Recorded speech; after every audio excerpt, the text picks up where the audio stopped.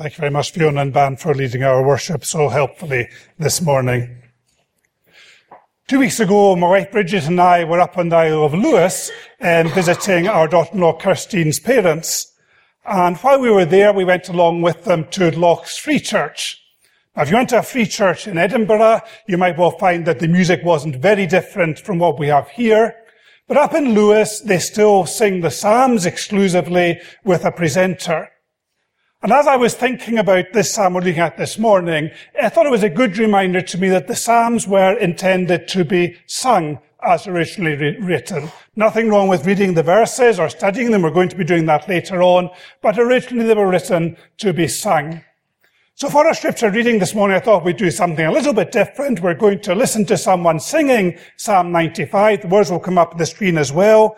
The words are very faithful to the text. If you want to follow them along, 1 or 2 verses repeated, but very faithful to the text. So it will tell us what Psalm 95 is about and be a good reminder to us that we're looking at Israel's songbook, at the way in which the people then used to praise God. So let's watch this now.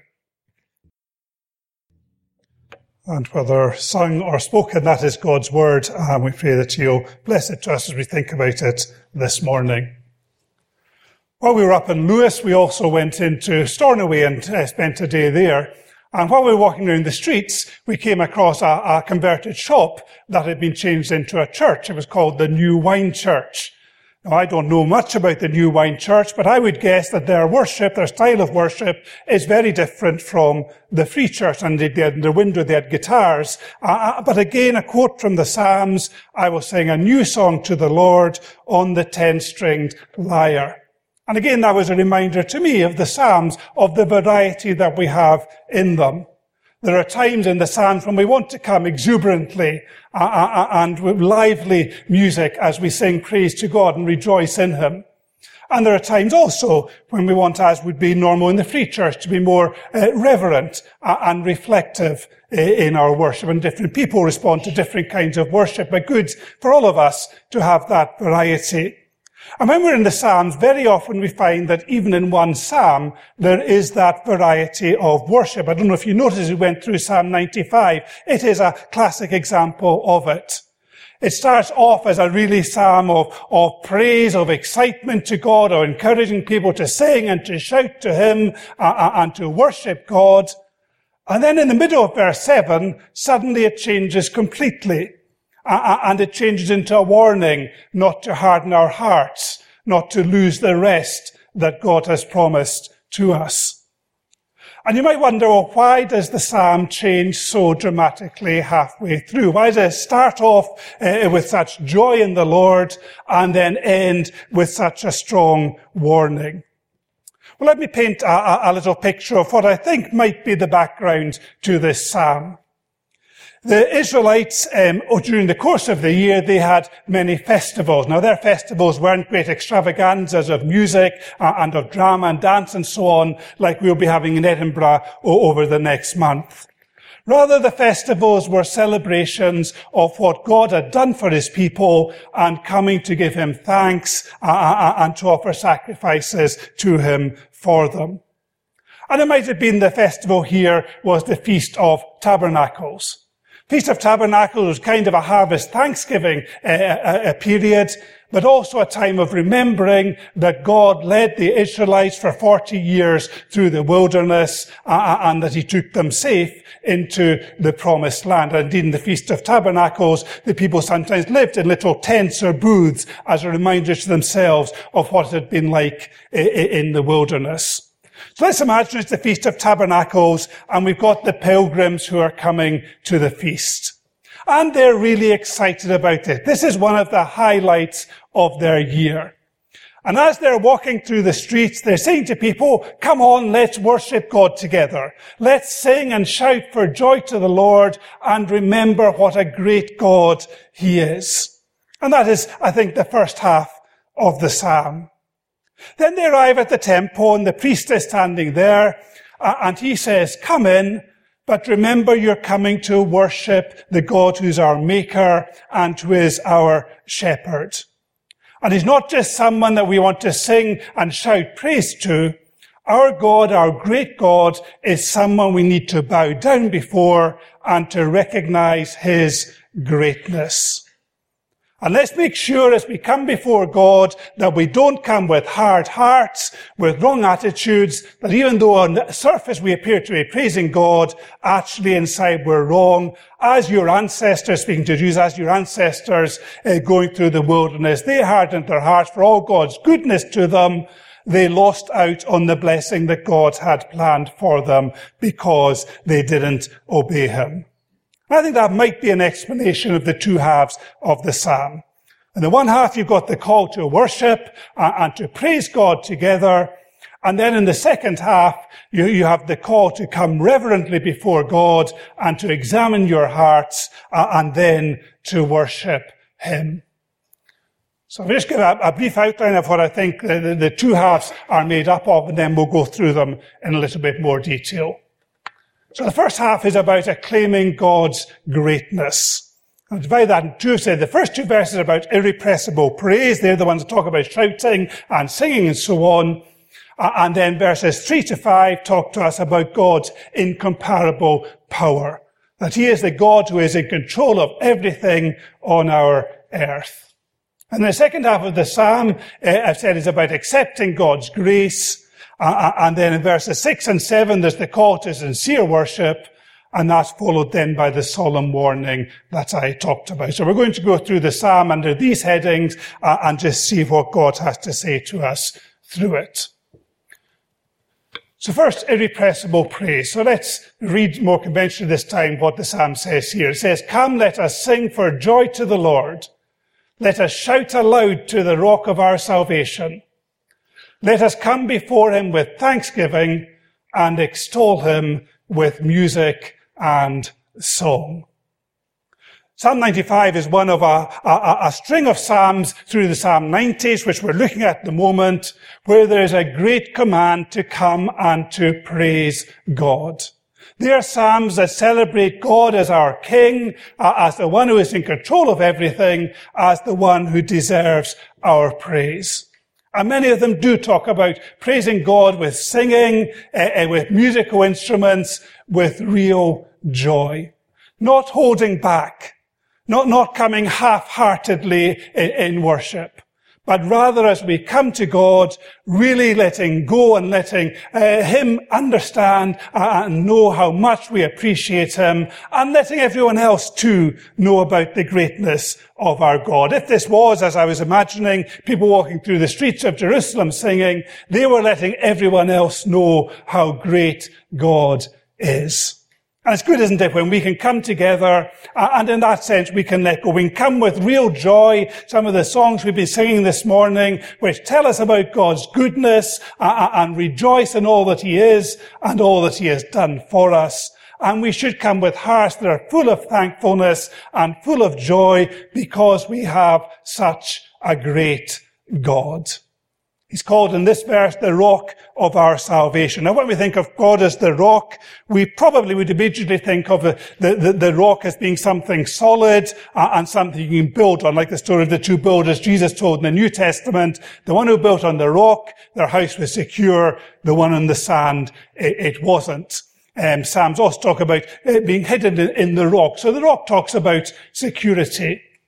But I think particularly in the context of this psalm, there's a second significance to the rock, because as we'll see a bit later on, one of the events that the psalmist is looking back to is when Moses struck the rock with his rod and there was water came from it. And that water was vitally needed by the Israelites, who were really in danger of dying if they didn't get water soon. And it speaks of God's salvation, of him being able to save us from the worst things in life. Looking forward, it looks to the salvation that we have through Jesus. So we're looking to the one who is our rock. We're praising him. We're excited about him, and we want to give him all the glory. Good if we can come with that attitude. I know people going through difficult times might be difficult to do that, but if we're able to come and to praise God and to sing our worship to him with real joy. And why do we do that? Well, says the psalmist, it's because of his incomparable power. So verses 3-5, for the Lord is the great God, the great King above all gods. In his hands are the depths of the earth, and the mountain peaks belong to him. The sea is his, for he made it, and his hands formed the dry land. So in this part of the psalm, the psalmist is particularly concentrating on God as the all-powerful one. The one who is the creator and the one who keeps things moving everywhere on the earth. He is, says the psalmist, the great God. And he says he's the great king above all gods. Now, the psalmist is not thinking that the other gods that people round about the Israelites would worship were in any sense real in that they existed, but they were real in the sense that people worshipped them and thought that they existed. And the psalmist is saying, our God is incomparable with these false gods that other nations worship. And it's possible as he goes through the list in verses 4 and 5, he's thinking particularly about some of the gods with small g of the nations round about Israel. So there was the god Baal or Baal. Now the thing about Baal was he was a god where everything had to be seen and visible. Remember when Elijah was up against the prophets of Baal in the book of 1 Kings, that it was on the mountaintop, on Mount Carmel, that they had this big sacrifice to see which God could answer with fire. And that was very much taking Baal on his own territory. He was the God of the mountaintop. So when the psalmist says the mountain peaks belong to him, may have been thinking about that false god of the nations round about Israel. The God where things had to be seen. And the idea was that you went up to the top of the mountain and you acted something out and Baal would see it and he would bless you. Whether it was sacrifices you were making or there were sexual orgies and all sorts of things, you were supposed to give messages to Baal. The idea was he saw them, and when he saw them, things happened. And we don't worship gods like that in that sense in our day.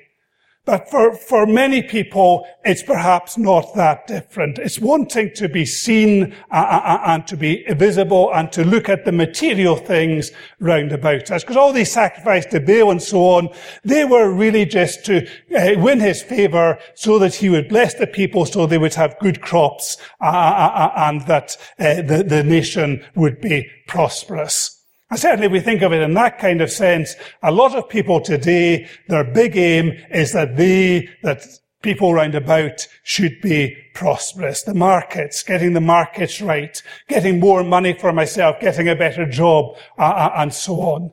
And that maybe is the modern equivalent of the worship of Baal. And the psalmist says to us, much more important than that is that we worship, that we praise God, that we get our priorities right. Second god was called Molech. Now Molech was almost the opposite of Baal. Rather than being the god of everything being seen, he was the god of everything that was hidden. So it was all the kind of occult stuff and things that were hidden away that weren't on the surface. It was kind of almost a secret society type stuff. That Molech dwelt in the underworld and he could have a very malevolent force on people. And again, don't have a direct equivalent perhaps today, but there's an awful lot of stuff today that's done in secret that people don't want others to find out about. Sure, you've noticed over the last few months the amount of things that have come out that have been secret, the sexual improprieties of lots of celebrities in the past, and some shocking abuse that's been revealed. Or the kind of secret mining of data and using it in ways that it was never intended to be used, the Facebook thing and so on. Lots of these things that are kind of hidden away in secret, that aren't meant to be revealed, and yet which are very much against the way that people should be behaving. And perhaps that again is a lesson for us. that we need to be very careful that we are open, that we are transparent, that we've not got lots of things that are hidden away, that our life is open before God, and that our worship for him is true and is sincere. One more example. The god of the sea was called Tiamat. And he was a god who was characterized by great strength and force. The force of the sea as the waves crash against the land or against the boat if you're out in it. And Tiamat represented the importance of power and of influence. And again, in our day, many people, the thing that they really want, the thing that's important to them is to have power and to have influence and to be seen to be important. And again, we need to say, let's bow down, let's worship our great God. Beside him, we're insignificant. Any power we have, any power the gods of our day, not that we imagine they're gods in the sense they did in the past, but actually in reality very much similar. Nothing that they have can compare to our God. And because he is so great, because he is so wonderful, then we should praise him and we should be letting other people know how good our God is. And particularly in the way the psalmist never could, to talk about how God sent his son into the world to be our Savior, how God came as one of us and lived our life and died our death on the cross at Calvary. And much of our singing this morning has been praising God and the Lord Jesus for that great sacrifice. So we need to be praising God. We need to be coming before him with joyful hearts. As I said, there's then a bit of a change in the psalm. And instead of looking at the importance of praising God with great joy and with singing and with shouting, the psalmist now says, actually, when you come to God, another appropriate way to come is with an attitude of worship and to bow down before him and just be awestruck by how great our God is, and then to go away and to obey him. And that's what the second half of the psalm is about. I've imagined the priest saying that to the people, might have been, might not, but it certainly is trying to get home to us. It's not all about being on the mountaintop and singing and being excited all the time. We need to come to our God with reverence and with respect and with real awe, and to recognize that everything we are comes from him and that we owe him our allegiance. So verse 6, he says, come, let us bow down in worship. Let us kneel before the Lord our Maker, for he is our God, and we are the people of his pasture, the flock under his care. Now you notice the psalmist has moved here from the general to the specific.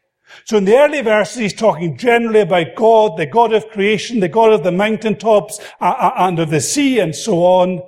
Now he's talking about our God. The God who is not just the all-powerful one, but the God who cares for you and who cares for me. And he says, as we come to God and reflect on that, the right way to come is bowing down and symbolically, in thought at least, kneeling before the Lord. He is our Maker. He is our God. And he is our shepherd. We were talking earlier to children about Psalm 23 there, we're looking at it just now, and there's a bit of an echo of that in verse 7 here. We are the people of his pasture, the flock under his care.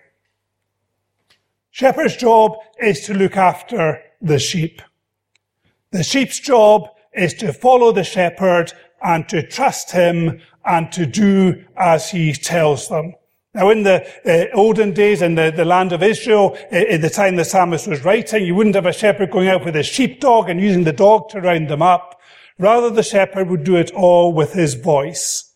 He would call his sheep would know his voice, and his sheep would respond. That's the picture the Lord Jesus picks up on in John chapter 10 when he talks about himself as the good shepherd.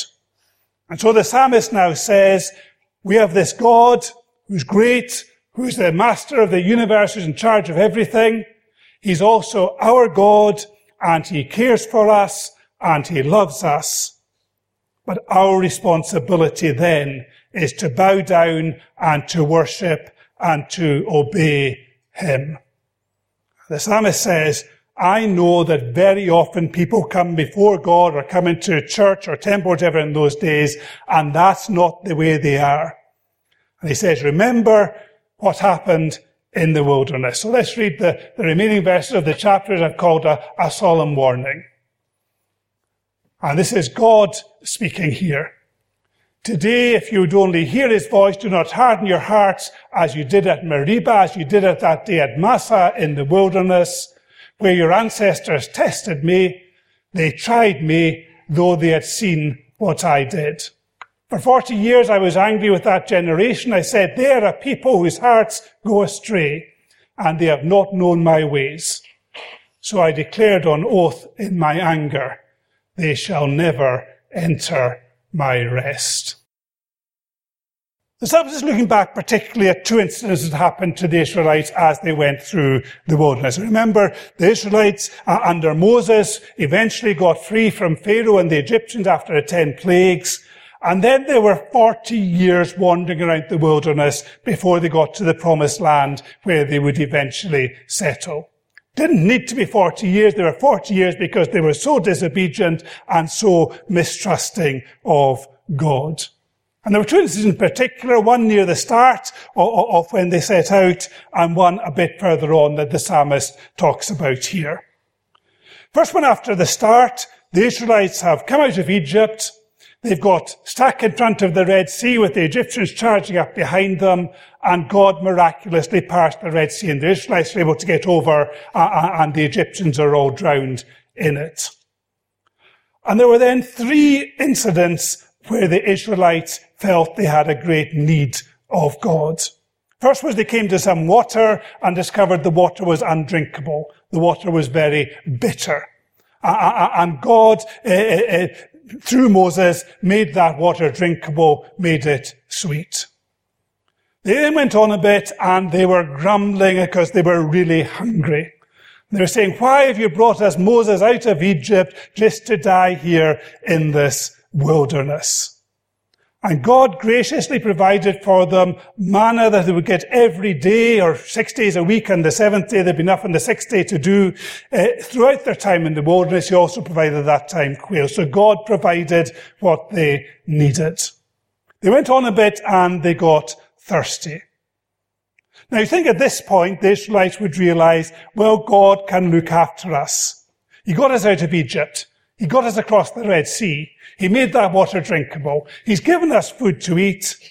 But no, they grumble against Moses. Moses worried they're going to actually kill him, that they're so angry with him, because they haven't believed in what God is doing for them. And that's what the reference here to Meribah and Massah is. It's the same place, and there are 2 names for it given in the passage in Exodus chapter 17. And Moses was so exasperated with the Israelites at that point, quite rightly, and God too is exasperated because they've hardened their hearts, they've seen his goodness, and rather than seeing the lack of water as being God testing them and an example for them to show the faith they had in God, rather they made it a test of God. Well, if he's the real God, can he do something for us? They ignored the good that God had done for them, and they tried to get him to do more. That's incident number 1, as I say, near the start of the wanderings. Incident number 2, in the second part of it, is in some ways the culmination of a great period of unbelief by the Israelites. Again and again, the Israelites experience God's grace, and they throw it back in his face, and they still won't believe. So Moses sent some spies out to spy out the land of Canaan where they were going to settle. And the spies came back and they said, it's a wonderful land. It's flowing with milk and honey. It's everything we could possibly want. But they said, the people there are really strong. There are giants among them. They're much bigger than us. There's no way we can go in and conquer that land. And of the 12 spies that went, 10 of them gave that message. 2 of them, Joshua and Caleb, came back and said, yes, with God's help, we can do it. But the 10 who were unbelieving, they won over the people, and the people were terrified of going forward. They didn't believe that God, who had led them out of Egypt, who had done so much for them, was able to take them into the promised land. They didn't really understand God because their hearts were hard. And the consequence of that was, out of the adults who left Egypt, only 2, Joshua and Caleb, made it into the land at the end, which is the reference there to entering my rest. Only 2 of those who left Egypt as adults went into Canaan at the end, because everyone else refused to believe God. So this is about hard hearts. Hard hearts in not believing God, not taking up at his word, and not believing that he can continue to be with us as he has been in the past. Now, these are very important verses. The verses are sometimes missed when this psalm is used as a call to worship, as it is in some traditions. But they're verses that are picked up in the book of Hebrews. And for 2 chapters, the writer to the Hebrews comments on the significance of these psalms to us today, of these verses to us today. So it's not just about the Israelites back in the wilderness, back under Moses. It's not just about the immediate audience that the writer is addressing this to, and the Israelites as they sing the psalm. It is very relevant for us today as Christians. And the message is, we must not harden our hearts. It is so easy for us to be led astray by the things of this world, and for our hearts to become hard before God. Now, what does a hard heart mean in this context? Well, I says the first thing it means is that we forget all that God has done for us. That was the great sin of the Israelites, wasn't it? They'd seen everything that God had done, and they didn't pay any attention to it. All they could see was the problems and the difficulties they were facing then. They forgot what God had done for them. And we need to be very careful, if we know God, if we have put our trust in the Lord Jesus, that we don't forget all that he has done for us. Because if we do forget what he's done for us, then as we look forward, we won't be able to exercise the faith in him that we need to.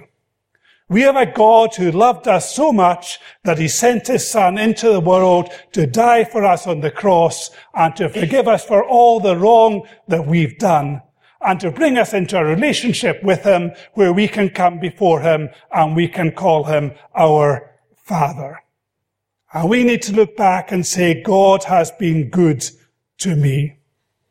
We also need to look back over our lives and to see times when we have needed God, and he has been there and he has helped us. Now, I can't say what these times have been for you, but there have been times for, I'm sure, all of us who know the Lord Jesus, when we have struggled and God has been there and he has helped us as he helped the Israelites as they went through the desert. And we need to remember what God has done for us. And that needs to be the thing which gives us faith, to know that the God who has been with us in the past will also be with us in the future, whatever we may face in this life. Hard hearts forget all that God has done for them. Second thing I suggest that would be characteristic of hard hearts is not believing what God has promised to us. So God had promised to the Israelites he'd lead them out of Egypt, and he would take them to the land that had been promised many centuries before to Abraham.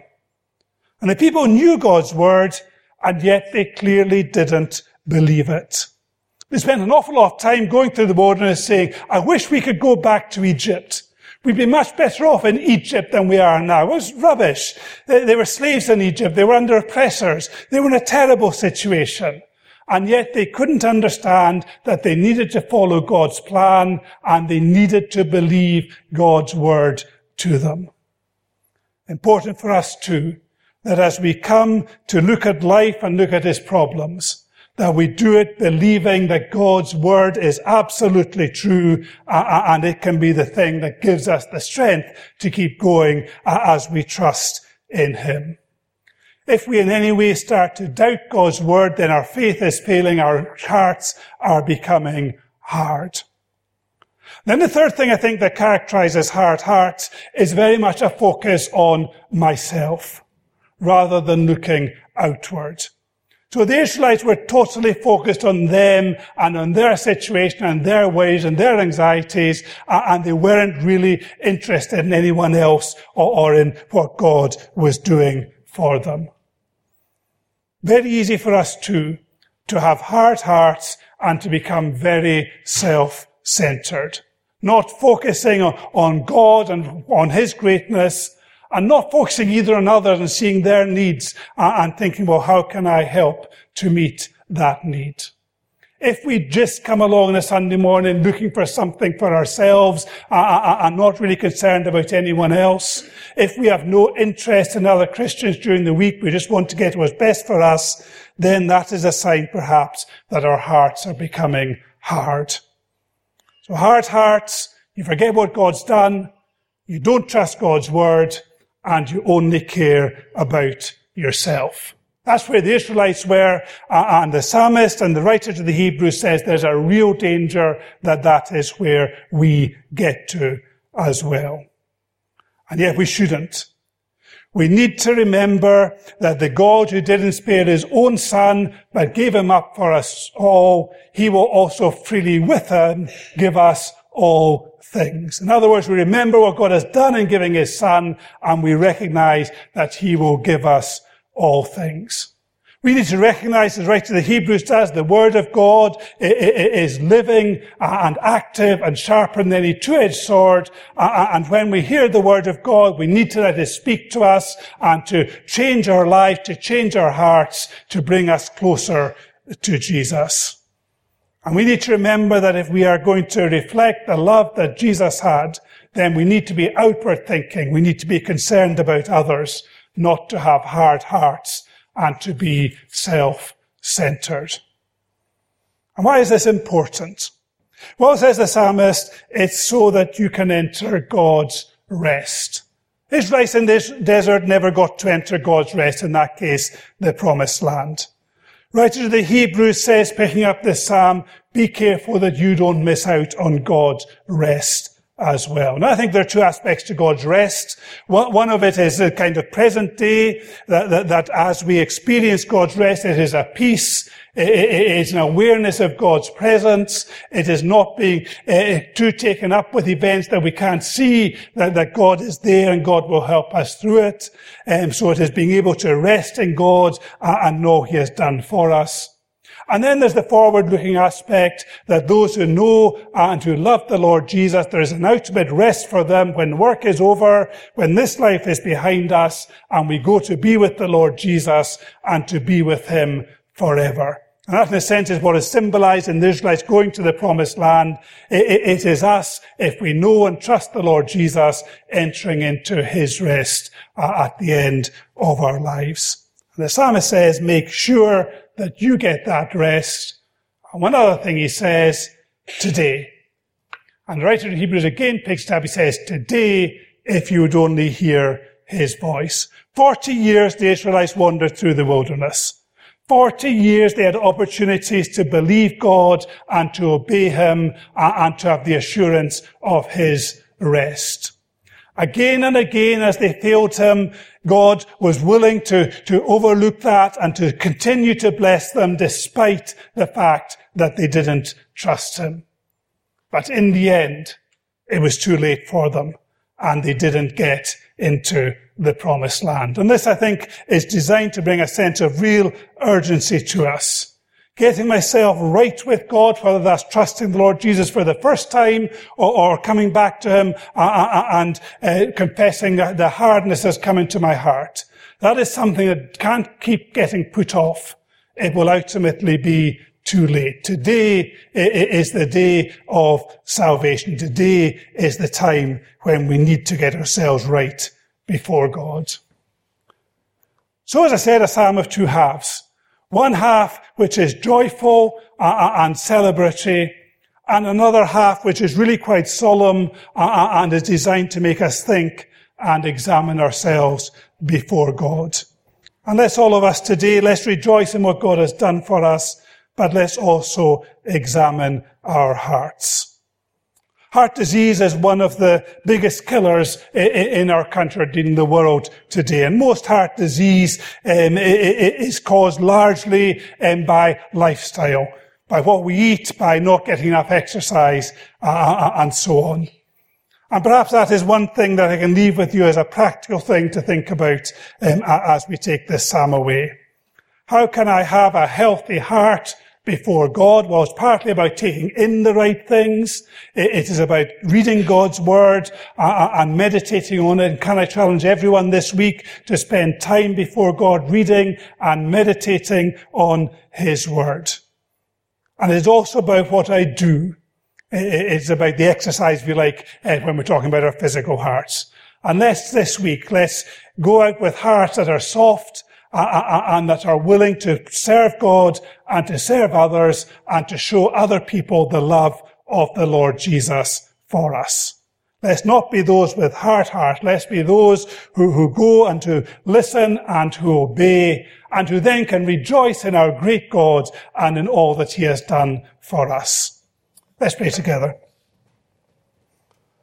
Our Father, we thank you for your word. We thank you for the joy that is in the psalm and yet the solemnity. And we pray that you will give us that joy as we think about all that you have done for us. But we pray also that you will soften our hearts, that you will remove indifference from us, that you will make us wholly committed to you, that we will listen to your word and that we will believe it and that we will obey it. For some, that might be for the first time, believing that Jesus came and died for their sins and putting their trust in him.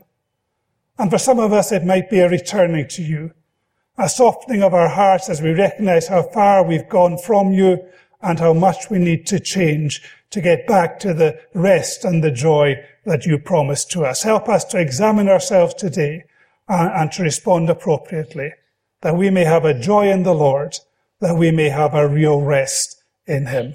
We give you thanks and we commit ourselves to you in the name of the Lord Jesus. Amen.